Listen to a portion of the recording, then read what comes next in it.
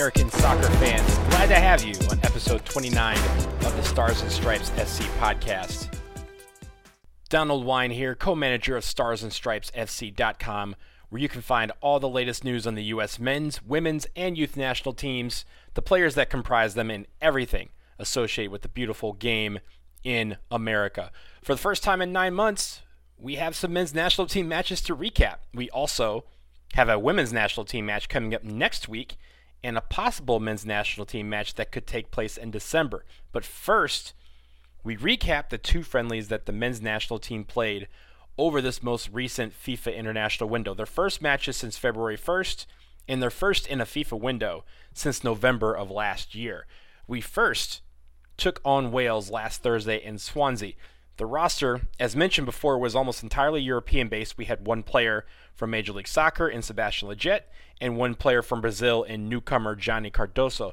It was an exciting match in the sense that we got some really good performances from some players. But we couldn't break through in the score sheet. It was a 0-0 draw.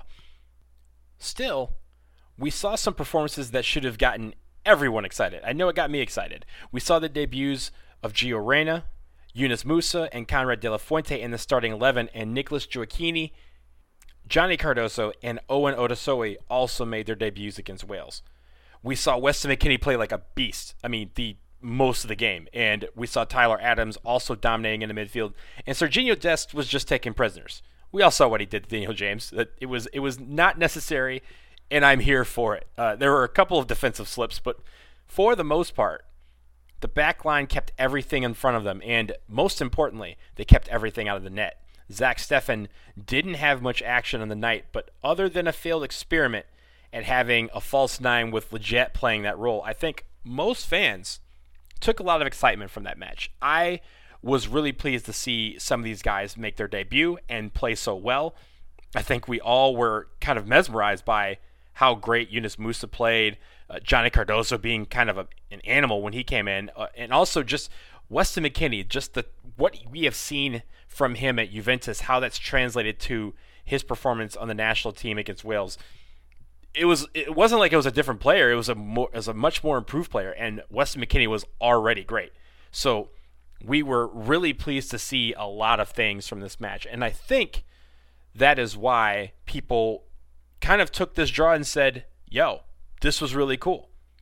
That excitement that we all felt from the Wales result carried over to the Panama match, which took place this past Monday in Austria. It was the second and final match of the window for the men's national team, and this match was a real exciting one. It didn't get off to a great start. We had, initially from the go, we played really well, but a defensive lapse 8 minutes in allowed Panama to score the opening goal.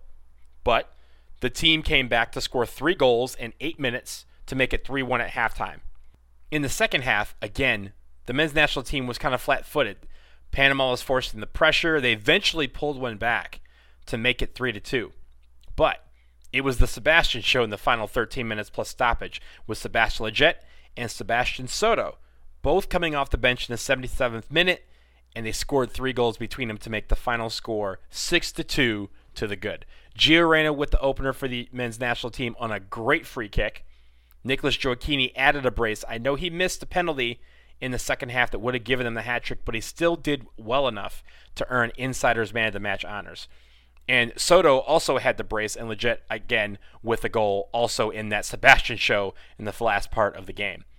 For Reyna, Gioacchini, and Soto, it was their first goals for the senior national team, and once again, we had some wonderful performances from McKennie, Musah, Gioacchini, and Reyna. Soto also played extremely well in his short stint. You saw some moxie from guys like Richie Ledesma and Uli Yanez. I thoroughly enjoyed this match, and I hope you all did too. It was likely the final time we see all of these players in 2020, with the exception of Lletget. And if that was the case, they went out with terrific play. They gave us an entertaining brand of soccer. The future's bright for our guys. I know I can't wait to see them back on the field. And for the dual nationals that made their debut, Yunus Musah, Nicolas Gioacchini, Johnny Cardoso, Sebastian Soto, I hope they got a taste and they want to come back for more, because I know we could use them. They can all help our team right now. Coming up, the women's national team is playing against the Netherlands, and The MNT may not be done with 2020. Stick around, though, through this quick break.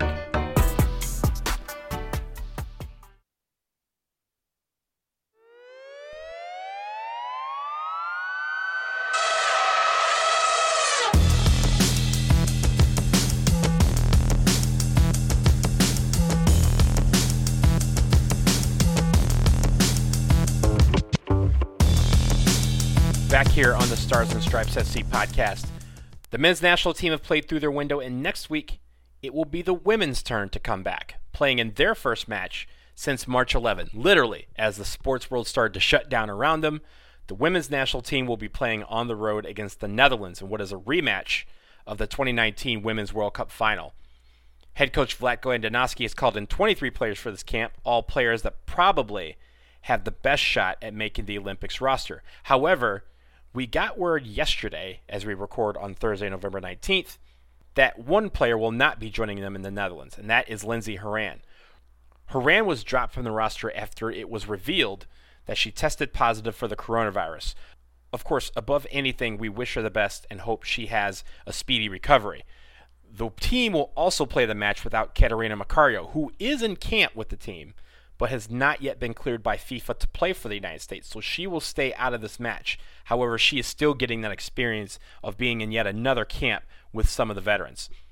But I am glad we're going to see the women play. The roster as it stands right now, we have goalkeepers Aubrey Bledsoe, Jane Campbell, and Alyssa Nair, of course Nair being the number one. Defenders, Alana Cook, Abby Dahlkemper, Crystal Dunn, Tierna Davidson, Kelly O'Hara, Midge Purse, Becky Sauerbrunn, and Emily Sonnet. The midfielders, Julie Ertz, Jalen Howell, who replaces Lindsey Horan on the roster, Rose Lavelle, again, Catarina Macario, Christy Mewis, and Samantha Mewis, the sisters, make a team together.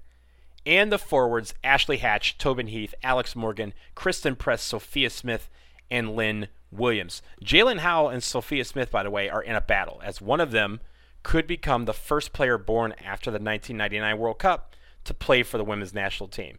We also have some of the regulars on the team. Obviously, some of them are missing. Allie Krieger, Ashlyn Harris, Carly Lloyd, Megan Rapinoe, and Mallory Pugh are players who you would expect to be in contention for that Olympic roster that are not in this camp. But still, an incredibly strong team with some new faces and some veterans. Can't wait to watch them. That match against the Netherlands will be next Friday, Black Friday. Kickoff at 12:30 p.m. Eastern Time, and it'll be on ESPN2 and TUDN. Make sure you tune in to see the number one team on the planet play its final match of 2020.